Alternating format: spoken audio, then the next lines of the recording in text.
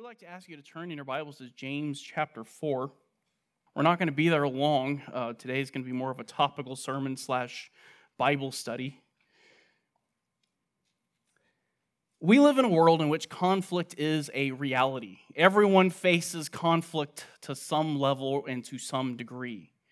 Everywhere you go, there is conflict. Nations have conflict. You're witnessing conflict right now in the nations.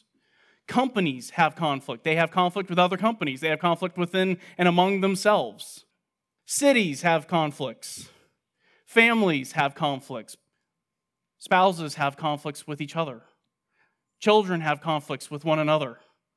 Sometimes parents have conflicts with their children. Everywhere you go, there is conflict. Everywhere you go, people are fighting and arguing and bickering and going back and forth with one another. Conflict is everywhere. And the question is, where does conflict come from? Why do we have so much conflict? And the easy answer would be say, well, sin. And that is true.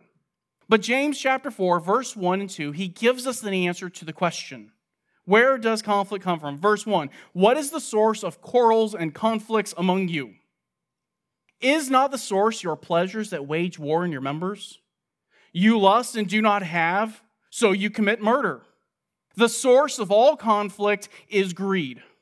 I want something and you're not giving me what I want. And because you don't give me what I want, or you give me something that I don't think I deserve, or you deny me something that I do deserve, I become upset and angry, and now I'm out to get justice. We all want justice. I'm going to get what I'm owed. I'm going to get what you deserve, you should give me. And I'm going to come after you, and I'm going to get my pound of flesh. Turn over to Romans chapter 12. This is not how Christians are called to live. We are not called to live in conflict and contentions and factions. Those are described as deeds of the flesh in Galatians 5. Instead, Christians are called to live differently. Romans 12, verse 18. Notice what Paul says, if possible, so far as it depends on you, be at peace with all men. That's the opposite of being in conflict. You're not to be in conflict. You're not to be arguing and biting each other and pursuing your own selfish desires. You should be pursuing peace with all men. So the question is, if the world is filled with conflict, if everyone around me is fighting, if I'm going to face conflict at some point in life, how do I live at peace with all men? Jesus gives us the answer. Matthew 5, 23 and 24, we'll look at that later. But he says, if your brother has something against you, go be reconciled to your brother. The answer to conflict is reconciliation. Reconciliation refers to the removal of hostility, the removal of enmity. It actually is a word that refers to exchanging. I'm going to exchange hostility and hatred for peace and friendship. This same word is used to describe what God has done for you. The unregenerate heart hates God.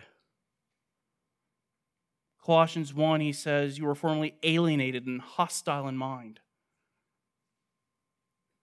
Romans 5 says we were enemies of God. And yet God removed the hostility. He removed that enmity that existed between you and God. Colossians 1:22, yet he has now reconciled you in his fleshly body through death in order to present you before him holy and blameless and beyond reproach. He reconciled you. He removed the enmity and gave you a friendly relationship. Romans 5:10, for if while we were enemies, we were reconciled to God through the death of his Son, much more, having been reconciled, we shall be saved by his life. In salvation, God reconciled you to himself, and he made peace with you. What did you do to earn that? Nothing.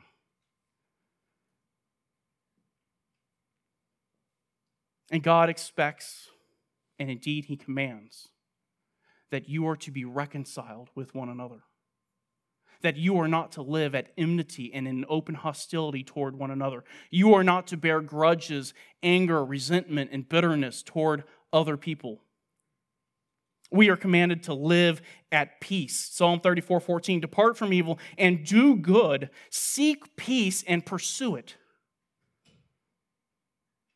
You can say it another way, be reconciled to those you have contentions with. Are you carrying anger, bitterness, resentment? Are you harboring a grudge against someone else? You are commanded by God to be reconciled, to remove the enmity.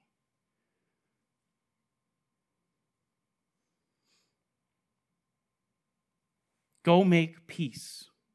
And this morning, I would like to give you the 6 elements of reconciliation. 6 elements of reconciliation so you know how to be reconciled. If you have enmity or hostility with someone else, you know what you need to do. These are elements, these are not steps. All of these should be present at some point in your life. But if you're still in Romans, I want you to look at Romans 12 again, verse 18. I want you to notice what he says. If possible, so far as it depends on you, live at peace with all men. Did you notice the beginning? If possible, so far as it depends upon you, the reality is some people do not want to reconcile with you. Some people want to have the argument. They want to have the contention. They do not want to have peace and friendship with you. And you are not held accountable by God for their refusal to reconcile. But this morning, I don't want you to focus on other people. I don't want you nudging your spouse. I don't want you looking across the room at someone else in the church. But I do want to give you some indicators if you are not willing to reconcile. How do you know if you are the one blocking reconciliation? Just some indicators that you can look for. First, you abandon the relationship completely. I'm not talking about they don't follow you on Instagram anymore. What I'm talking about is they just give up on the relationship. I'm not going to be around you. I'm not going to talk to you. I'm not going to come to church with you. I just don't want to be around you. That's not reconciliation. That's running away. Or if they're physically or verbally violent, the verbally abusive one, who yells, screams, curses, calls you names, not interested in reconciliation. That is the opposite of reconciliation. That is conflict. That's the very thing you're not supposed to be doing. Or the argumentative, the confrontational one, who just wants to talk about it. Because if we just talk about it forever and ever and ever, eventually you'll see it my way. Is that seeking reconciliation? No, that's seeking to win an argument. That's contention. Or the gossip and the slanderer, who instead of coming to you and dealing with the sin with you, they go and tell everyone else about it. And we'll talk more about this later, but just in short, to gossip and slander about someone, the proverb says, is to separate intimate friends. It's an act of hatred. Leviticus 19:15 says, it is murder. You are killing your neighbor.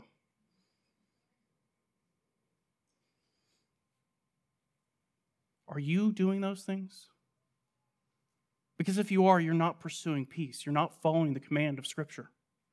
You need to pursue peace by reconciliation. So let's look at the 6 elements of reconciliation. What are they? The first element of reconciliation: forgive from the heart. You might say this is the bread and butter of reconciliation. If you don't do this one, none of the others work. You must forgive from the heart. We talked earlier about what is the source of conflict. The source of conflict is I want something and you're not giving me what I want, so I become angry and I get upset. And now I'm going to go exact my pound of flesh from you and I'm going to get what I think I deserve from you. To forgive someone is to say, I am not going to hold you liable anymore. I'm not going to expect you to make that payment. I'm going to release you from the debt. This is forgiveness that happens in the heart. It does not happen verbally yet. This is what you do in your own heart. You are commanded to forgive. Colossians 3, verse 12, Paul gives a very clear command, and he tells you how you are to forgive. I'll start in Ephesians 4:32. Ephesians 4:32, be kind to one another, tenderhearted, forgiving each other, just as God in Christ has forgiven you. You are commanded to forgive as God has forgiven you. Abundantly, graciously, immediately. Colossians 3:12, so as those who have been chosen of God, holy and beloved, put on a heart of compassion, kindness, humility, gentleness, and patience, bearing with one another, that is, putting up with one another, and forgiving each other. Whoever has a complaint against anyone, just as the Lord forgave you, so also should you. You are to forgive just as God has forgiven you. Okay, well, that brings us to another question. How did God forgive us? Turn over in your Bibles, Isaiah 43. And I do encourage you to please follow along in your Bible. I know we're going to be flipping around quite a bit, but it's going to be helpful to you. Isaiah 43, verse 25. I, even I, am the one who wipes out your transgressions for my own sake. I wipe them out. They don't exist anymore. And I will not remember your sins. I will not remember your sins. This same idea is repeated if you go over to Jeremiah 31. Jeremiah 31, he's talking about the new covenant, the covenant that you are a member of, that you are a part of. Jeremiah 31, verse 34. They will not teach again each man his neighbor and each man his brother, saying, know the Lord. For they will all know me, from the least of them to the greatest of them, declares the Lord. For I will forgive their iniquity, and their sin I will remember no more. This is in the context of a covenant. This is in the context of a promise. When you promise to forgive, what you are promising to do is to no longer remember their sin.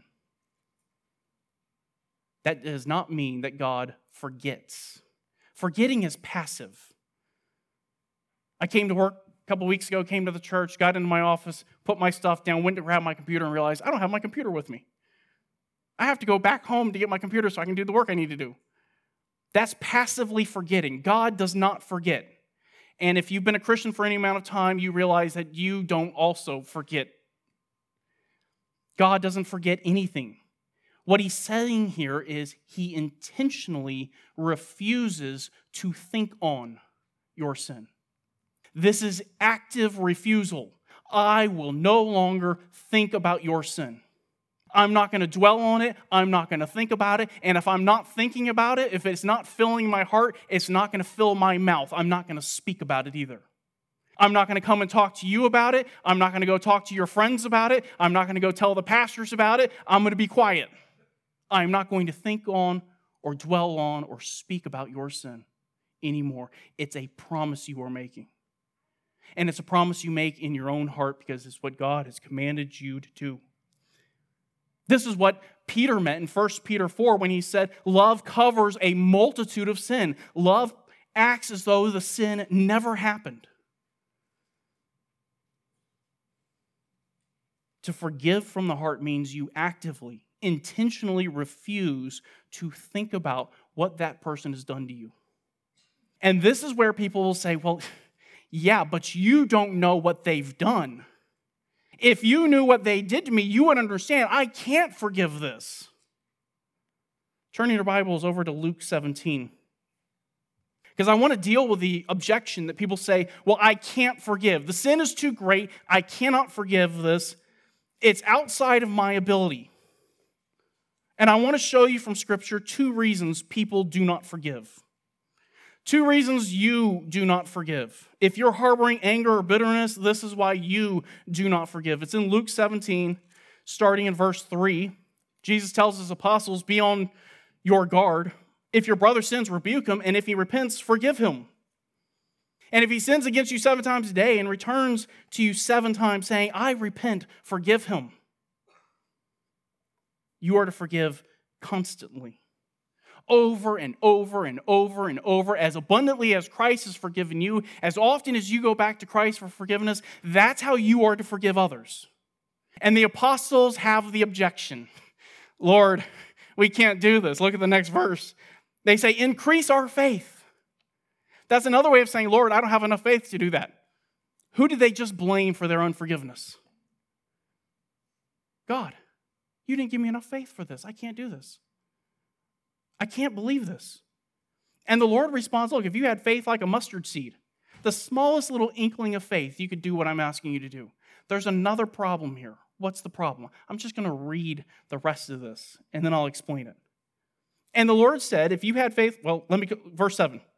Which of you, having a slave, plowing and tending sheep, will say to him, when he has come in from the field, come immediately and sit down to eat?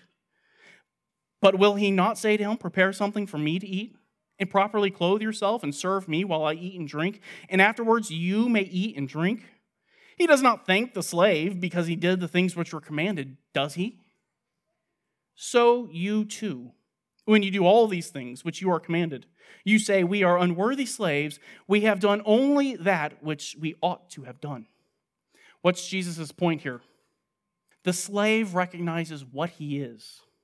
He recognizes his status in life. And he doesn't expect his master to treat him as something other than a slave. He has a right view of himself. And because he sees himself rightly, he doesn't expect something else. And Jesus turns to the disciples and says, so you too need to have a right view of yourself. It's only when we have a wrong view of who we are and what we are that we refuse to forgive. It's when we start thinking we're better than what we are. When we start thinking our sin isn't that bad, that person's sin is so much greater than mine, that's when we refuse to forgive.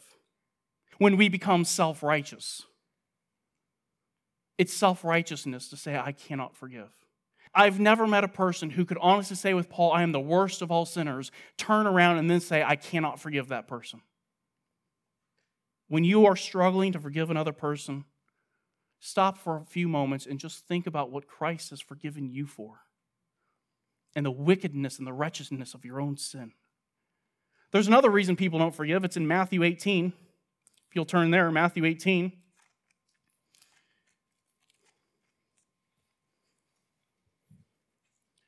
I told you today's going to be more like a Bible study.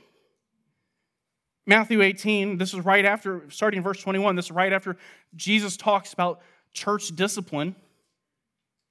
Church discipline is the means by which the church purifies itself. It removes people from its midst. And when they come back in repentance, they are to be forgiven.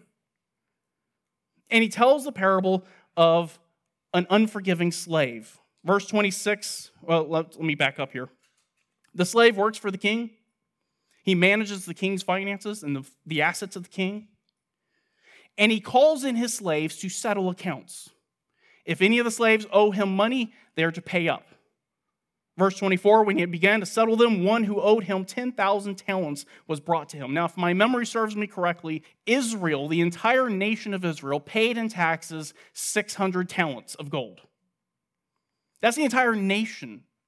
This one slave owes the king 10,000 talents. That's like 13 times the national income. This is an insurmountable debt. He cannot pay it. And he knows it. Verse 25, but since he did not have the means to repay, his Lord commanded him to be sold along with his wife and children and all that he had, and repayment to be made. The king planned to give this guy justice, to give him exactly what he deserved. And the slave, verse 26, fell to the ground, prostrated himself before the king, saying, have patience with me, and I will repay you everything. It's not a promise he could actually keep. There's no way he could repay everything. But he was willing to make the promise just so he could avoid what he deserved. Verse 27. And the Lord of that slave felt compassion.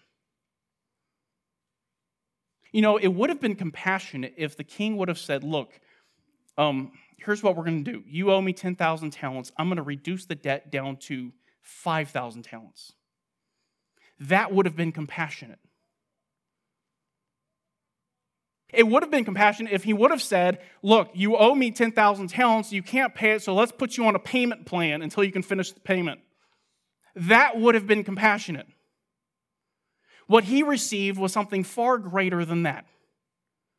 Notice the end of that verse. He felt compassion and released him and forgave him the debt. All of it wiped out. You owe me nothing. What did the slave do to earn it? Nothing. What could he have done to earn it? Nothing. All of it was wiped out. Verse 28, that slave then leaves the king's presence and he goes out and he finds another slave who owes him 100 denarii. Now, I've heard people say, look, 100 denarii isn't that much. It's not a big debt. It's a few pennies. A denarius was 1 day's wage. This other slave owes him wages for 100 days. Imagine working and your boss doesn't pay you for 100 days. That's a significant debt. It's pittance compared to what this guy owed the king. But he goes out, finds this other slave, grabs him by the throat, and begins to choke him. And says, pay back what you owe. And his fellow slave, verse 29, fell to the ground and began to plead with him, saying, have patience with me, and I will repay you. Said almost the exact same words. So why didn't he forgive him? Why didn't he treat his fellow slave in the same way? Is it because he was financially strapped and he just couldn't pull it off? No. Look at the next verse. But he was unwilling. When all is said and done, unforgiveness boils down to an unwillingness. I don't want to forgive you. It's not a matter of I can't forgive you. I don't want to forgive you. I'm not willing to forgive you. And if there's a part of you right now that looks at this wicked slave and says, how could he? Just remember, that's you and I every time we refuse to forgive. As wicked as this slave seems to you, when you do not forgive, just look in the mirror, because that's the same guy. You owed a debt you could not pay. It was far greater than you would ever be able to pay off, and he wiped it out at no cost to you. Go to the end of that passage, verse 33. The king goes and finds this slave, and he says, should you not also have had mercy on your fellow slave in the same way that I had mercy on you? And his lord, moved with anger, handed him over to the torturers until he should repay all that was owed him. Verse 35, and my heavenly Father will also do the same to you if each of you does not forgive his brother from your heart. To forgive from your heart has nothing to do with what the other person does. It has nothing to do with their repentance. It has nothing to do with what they say or how they behave. It has to do with what you do in your heart. You are commanded to forgive. And an unwillingness to forgive says there's a real problem at home in your heart. And it is only when you have forgiven them from the heart, when you have released them from that obligation, when you're no longer angry and bitter and resentful, when you no longer have a grudge, then you are qualified to move on to the next elements of reconciliation. But until you forgive, you stop right there. Do not pass go, do not collect $200. You stop until you're able to forgive. So what's the next element of reconciliation? Next element of reconciliation is confrontation. Confrontation. Well, wait, I thought we were talking about getting rid of conflict, and now you're talking about confronting people. No, biblical confrontation. This happens only after you have forgiven. And there's only 2 reasons you would confront someone over a sin. Notice I said you confront people over sin. You don't confront people over your opinions. You don't confront people over preferences. You don't confront people over they didn't do it the way you think they should have done it. Confrontation is over sin. So how do I know which sins I should confront them on? Should every time I see someone sin in the church, should I go and confront them on it? There's 2 ways you can do this. 2 ways to know when you need to confront.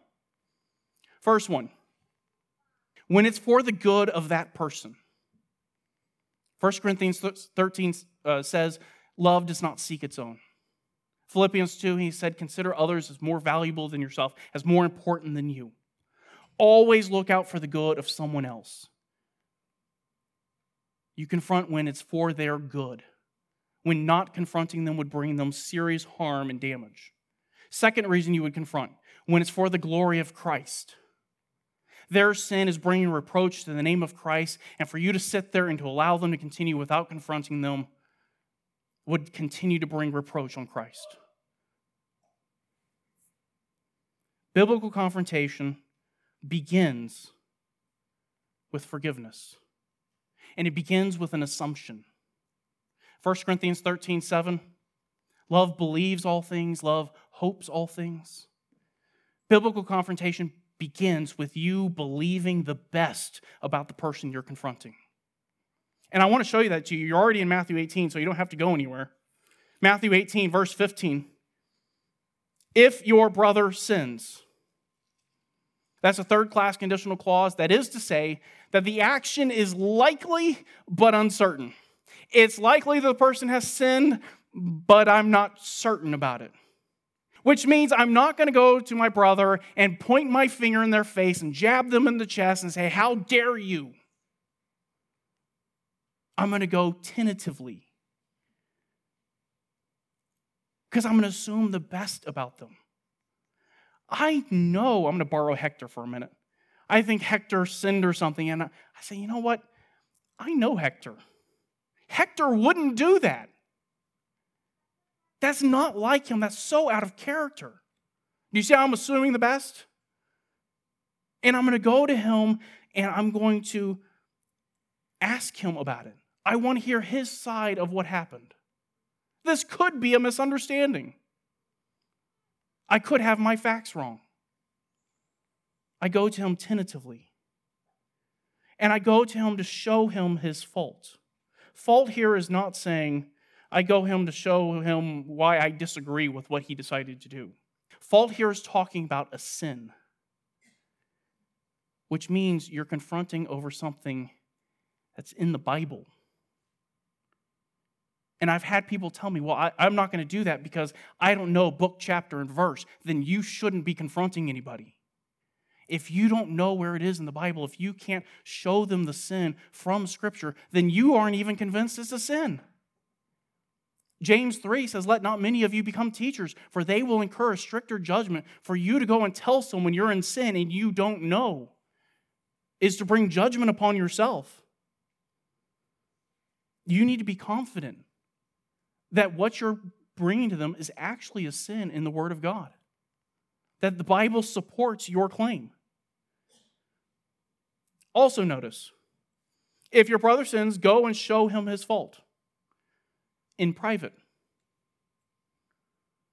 There is no place in Scripture for telling other people about somebody's sin.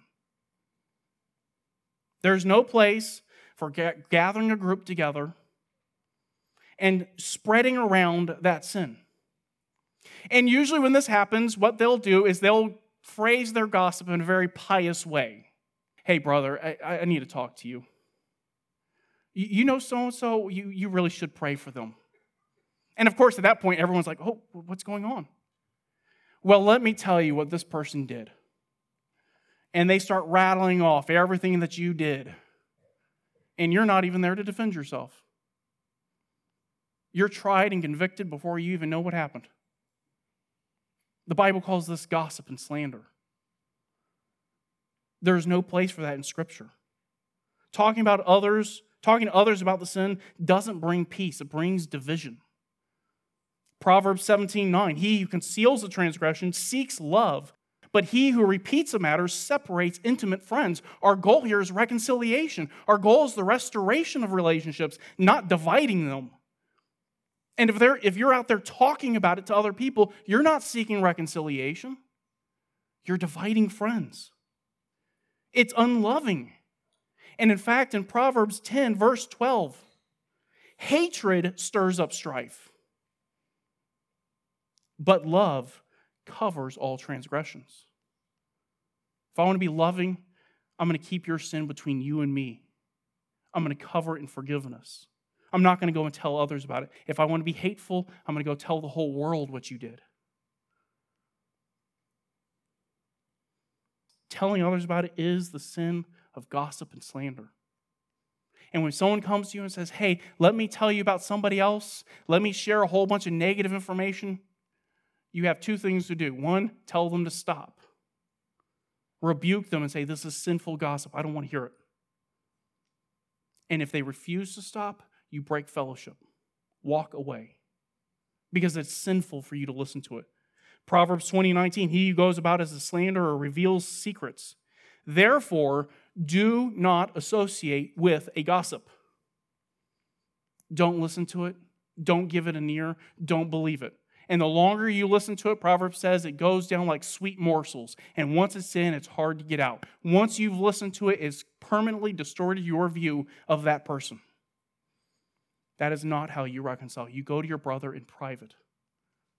You show him the sin from Scripture. The last thing I want you to see here about confrontation. Look at the end of Matthew 18:15. If your brother sins, go and show him his fault in private. If he listens to you, you have won your brother. The goal here is not to humble him. It's not your job to humble anybody. The goal here is not to humiliate. The goal here is to win him over, to convince him to repent. It's not to get a pound of flesh. It's not to win an argument. It's to lovingly come alongside a brother or sister and plead with them. Please turn from your sin. To show them in Scripture. And it says, if they turn, you have won your brother. In fact, Galatians 6:1 gives us the requirement for confronting someone. It says, if anyone is caught in a transgression, you who are spiritual, restore such a one. What does it mean by being spiritual? A lot of people talk about being spiritual today. In context, it means that you are manifesting the fruit of the Spirit. Love, joy, peace, patience, kindness, goodness, faithfulness, self-control. And when you are manifesting those and you go to your brother or your sister, you plead with them to win them over. And if you're not manifesting those, don't. Let the Holy Spirit do his job. You forgive from the heart, and then you go pray for them that the Spirit would convict them. This brings us to our next element of reconciliation, confession. Confession. You're in Matthew already. Go over to Matthew chapter 7. Probably not the passage you were expecting me to go to for confession. We typically think of confession as being the other person come and confess to me. But I want to just give you a thought that maybe confession is how you should start your confrontation. If you've had conflict with someone else, Matthew 7, Jesus is talking to the Pharisees and he's rebuking hypocrisy. Look at verse 2. Why do you look at the speck that is in your brother's eye, but do not notice the log that is in your own eye? Or how can you say to your brother, let me take the speck out of your eye, and behold, the log is in your own eye? Here's the idea. The speck is the sin, or the log is the sin. And you go to somebody else, and you're trying to pick out this little tiny eyelash out of their eye, or a little tiny splinter out of their eye. But while you're doing that, you've got a 2x4 coming out of your eyeball. You're probably not in a position that you can do that. And he says, first, if you're going to confront someone, take the log out of your own eye. Because you can't even see the speck in your brother's eye unless you first remove the log. If you don't deal with your sin first, you don't have the spiritual capacity to see the sin of someone else. You don't have the ability to point out their sin. You need to repent first. Deal with your own sin. If we would all just start looking at ourselves first and dealing with our own sin, we wouldn't have time to point out the sin of someone else. There would be a lot less conflict in the world if people would just focus on their walk with Christ. And for you to go to them and point out the little speck in their eye while you've got this massive log in your eye is hypocrisy. Matthew 7, verse 5, you hypocrite, first take the log out of your own eye, and then you will see clearly to take the speck out of your brother's eye.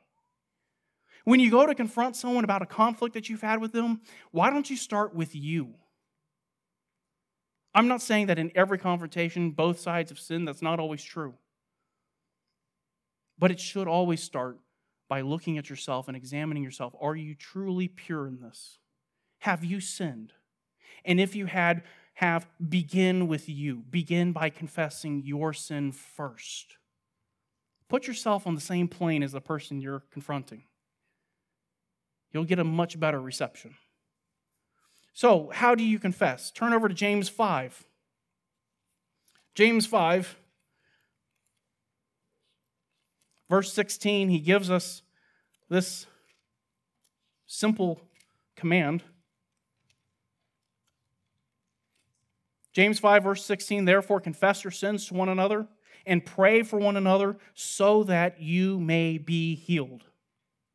The word he uses here for confess is homologeo. It just means to say the same thing.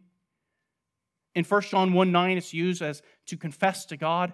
In that sense, it means to say the same thing about your sin that God says about your sin. Here in James 5, it's not talking about confessing to God. It's talking about confessing to one another, confessing to another person. And the idea here is that the confession is reciprocal. Both parties are confessing to each other. Each one is focusing on their own sin. And each one is saying the same thing about their sin that the other person would say about it. Which means if I came and I told you a lie, when I come to confess my lie, I shouldn't say, well, I kind of bent the truth a little. Oh, I was mistaken. Oh, I misspoke there. No, I need to call it what it is. I lied to you. I need to speak about it in the same way that you would speak about my sin. The same way that God would speak about my sin. Confess it openly, honestly. Confession should also be prayerful. Notice he says, confess your sins one to the other and pray for one another. Before you go and confront, before you make a confession, you need to spend some time in prayer. You need to pray for you. You need to pray for the person you're confessing to. And if you're going to receive a confession, you need to pray for the person who's confessing to you, and you need to pray for yourself as well, that you would be gracious and forgiving. Confessions should be open, they should be specific, they should be targeted. What do I mean by targeted? You confess to the person you've sinned against. You confess to people that have been hurt by your sin. You don't confess to everybody in the world. If I sin against Pastor Michael, my confession is going to Pastor Michael. It's not going to the whole church. I don't need to confess it to anybody else. Now, if I sinned against multiple people in the church, I'm going to go to multiple people and I'm going to confess to each one of them. Why? Because they have something against me. I've sinned against them. And they are carrying that sin. They are carrying that hurt. And I need to go back to them and acknowledge my sin so that we can relieve that. We can remove that hostility.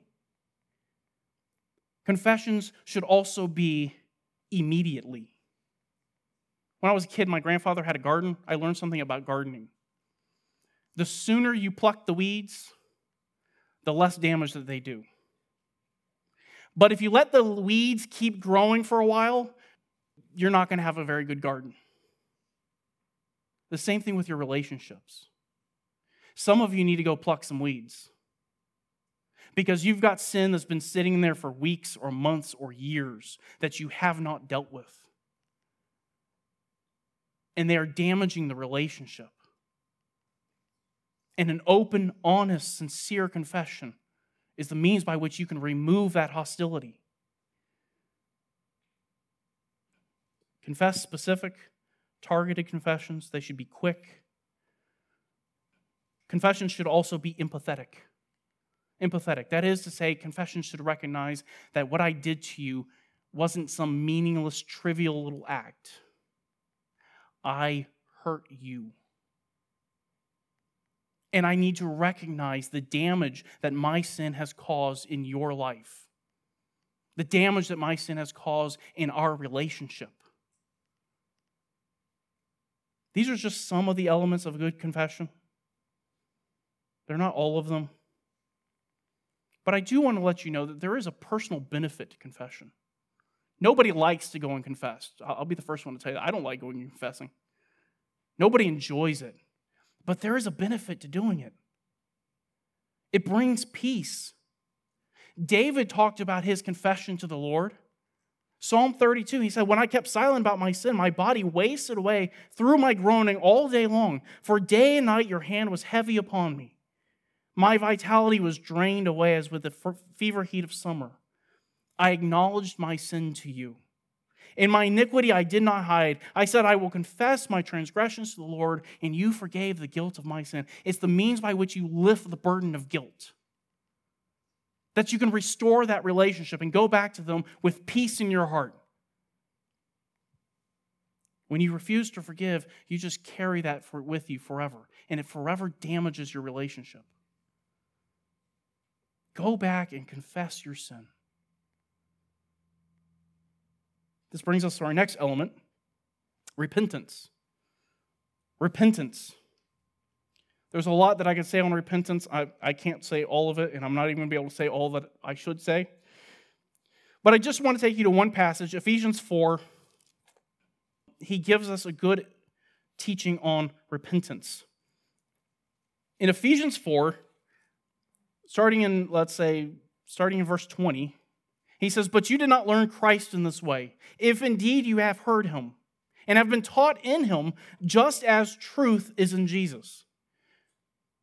And then he goes in to explain how they're supposed to live now that they know Christ. Verse 22, that in reference to your former manner of life, you lay aside the old self, which is being corrupted in accordance with the lust of deceit.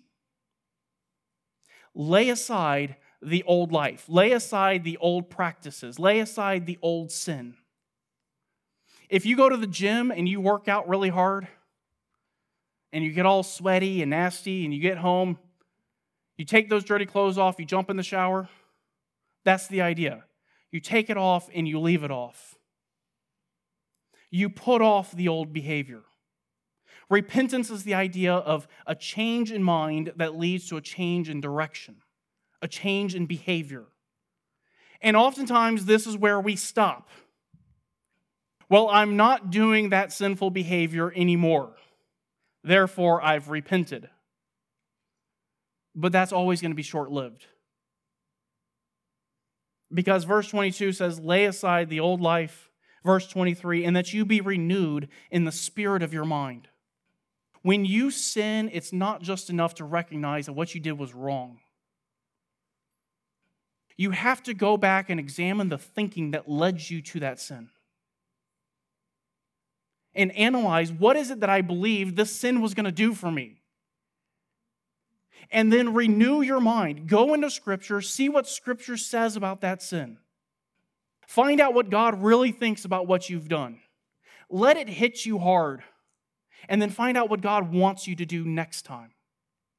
And put that on. Verse 24, and put on the new self, which in the likeness of God has been created in righteousness and holiness of truth. Take off one, put on another. And if you think that this passage is not talking about behavior, jump down a little bit. Verse 25, therefore, laying aside falsehood, same terminology, lay aside telling lies and speak the truth, each one of you. When does a liar cease to be a liar? It's not when he stops telling lies. He ceases to be a liar when he starts telling the truth. That's when you know you have truly repented. Jump down a little bit further, verse 28. He who steals must steal no longer, but rather he must labor, performing with his own hands what is good. Put off one, put on the other. Let me give you a quick application of this principle. We were talking about forgiveness earlier. Have you ever had someone sin against you and it's just running in your head and you can't seem to get the thought out of your mind? And oftentimes what we'll do is we'll practice the first side.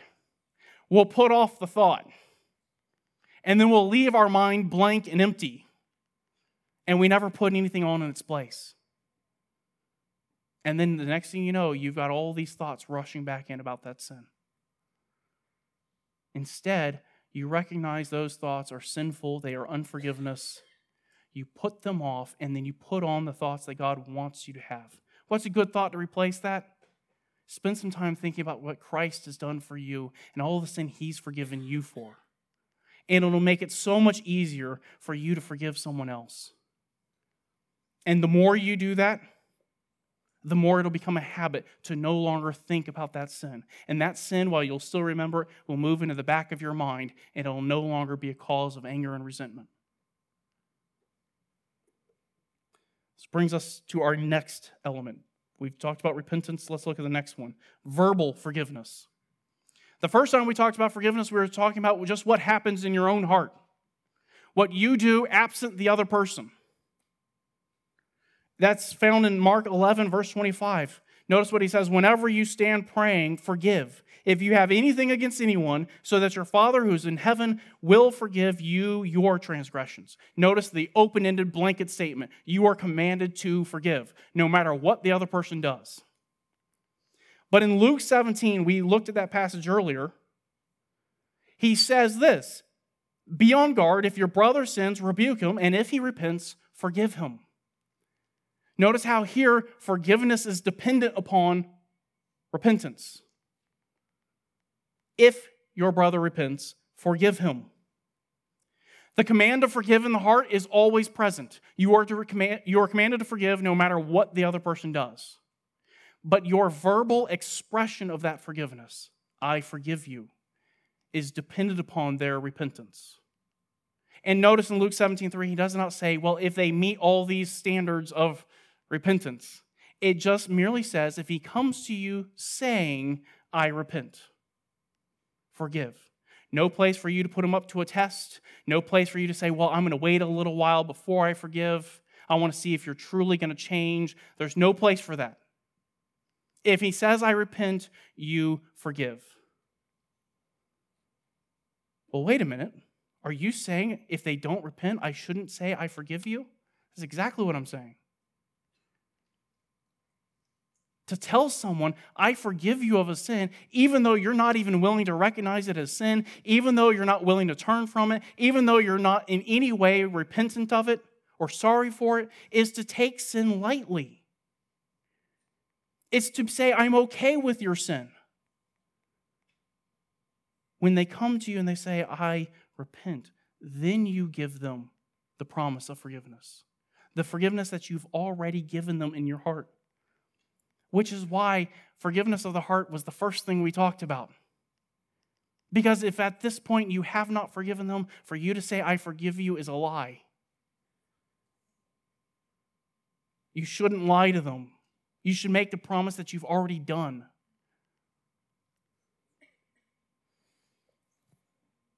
Okay. We've talked about forgiveness of the heart, confrontation, confession, repentance, verbal forgiveness. Last one, restoration. Restoration. Restoration refers to restoring the relationship to its previous condition. Restoring it back to what it was before the sin occurred. And this should be your desire. You should desire to get the relationship back to what it was before or better. And you should, if you're truly repentant, you should be willing to do what it takes to get the relationship back, to right the wrongs, to correct failures, to compensate for your whatever destruction you caused. If you've deceived your spouse, you should be willing to do whatever it takes to restore that trust. If a husband's had an affair, his repentance should include wanting to restore her trust in him and to do anything that is necessary. Not having his own email accounts, letting his wife have full access to his phone and all electronic devices. This is just basic, I want to restore trust with you. And oftentimes you see people who say, well, I don't want to do that, I don't want to do that. You're not actually repentant. You caused the damage. And now if you really want to have reconciliation, you should want and desire to repair the damage that you've caused. And if you have sinned, understand that restoration takes time. It does take time. It's hard work. And it will cost you something. Oftentimes, restoration costs you a lot. Remember the story of Zacchaeus, the tax collector? Meets Jesus, and what does he tell Jesus? Behold, Lord, half of my possessions I will give to the poor, and if I have defrauded anyone, if I've cheated anybody out of anything, I will give back 4 times as much. I'm going to make them whole again. I'm going to restore them again. His repentance included a willingness to restore what he stole. And you should be willing to restore what you've damaged and restore that relationship. You should be willing. It's not always possible. That's the sad part. Sometimes sin has consequences that you can't overcome, that you cannot fix. Restoration does not always equal, reconciliation does not always equal restoration. And I'm just going to give you 3 quick examples so you can see this. First, it does not equal restoration, or restoration cannot happen when restoration would put an innocent third party in danger. I'm going to use the most extreme circumstance I can. Imagine an uncle who abuses a 3-year-old little girl, his niece. He goes to prison. He has a credible testimony of coming to faith in Christ. He comes out. He shows all the evidence of forgiveness just a few years later and repentance. Is there anyone here who would want to say that we should restore that man's relationship to that little girl just as it was before? That would be sinful beyond belief. Her parents are entrusted with her to protect her. And it would be a danger to her to do that. And it would be sinful against him because we know he's tempted in that way. And as a brother in Christ, we wouldn't want to tempt him again. So reconciliation there would not equal restoration. They cannot be fully restored. The relationship will not go back to the way it was before. Second, reconciliation does not result in restoration when it comes to a leadership position in the church. The requirements for church leaders are very clear in Scripture. And if an elder or deacon falls in such a way that they have to step down, they can and should be forgiven by the church. And they should be received and welcomed into the body if they're repentant. But that does not mean that they can be restored back to the position of leadership, because they are no longer above reproach. Third, reconciliation is not possible, or restoration is not possible when the person refuses to repent of their sin. And I'll give this example. If a husband is beating his wife, in this church, we would ask her to move out of the house and to protect herself. But I am not going to encourage her to move back until I am certain that he is repentant. And she should not move back in until she is certain he is repentant. And if he refuses and says, no, I'm just going to keep beating my wife, I can't restore that relationship. Okay, I've given you those 3. How do I prove that from Scripture, that reconciliation does not always equal restoration? 1 Corinthians 7, verse 15. He's talking about marriage. You know, the bond that should never be broken. God says, I hate divorce. And in verse 10, he tells them if a woman leaves her husband and she wants to get married again, she needs to go back to her husband. Verse 15. If there's an unbelieving and a believing spouse, and the unbelieving one departs, Paul says, let him leave. That's a command. It's an imperative. Let them go if the unbelieving spouse departs. He says the brother or sister is not under bondage. In our human world, we would say, no. Reconciliation requires that I do everything to hold on to this and force the person to stay. And what's the reason Paul says you let the unbelieving one depart? Into the verse. But God has called us to peace. Reconciliation here is achieved by not restoring the relationship. Because the longer the believer adamantly and tenaciously holds on to that person, the more that person becomes angry and embittered, and that bitterness is just displayed against not only the spouse, but against Christ, who's forcing the spouse to hold on to them. Reconciliation there does not equal restoration. All right. I have one last thing I need to show you. We've been talking about reconciliation. And I hope that by now you see how important reconciliation is and how important it is that you live at peace with all men. I would like you to turn your Bibles to Matthew 5. And this is the last thing I want to show you. It's important.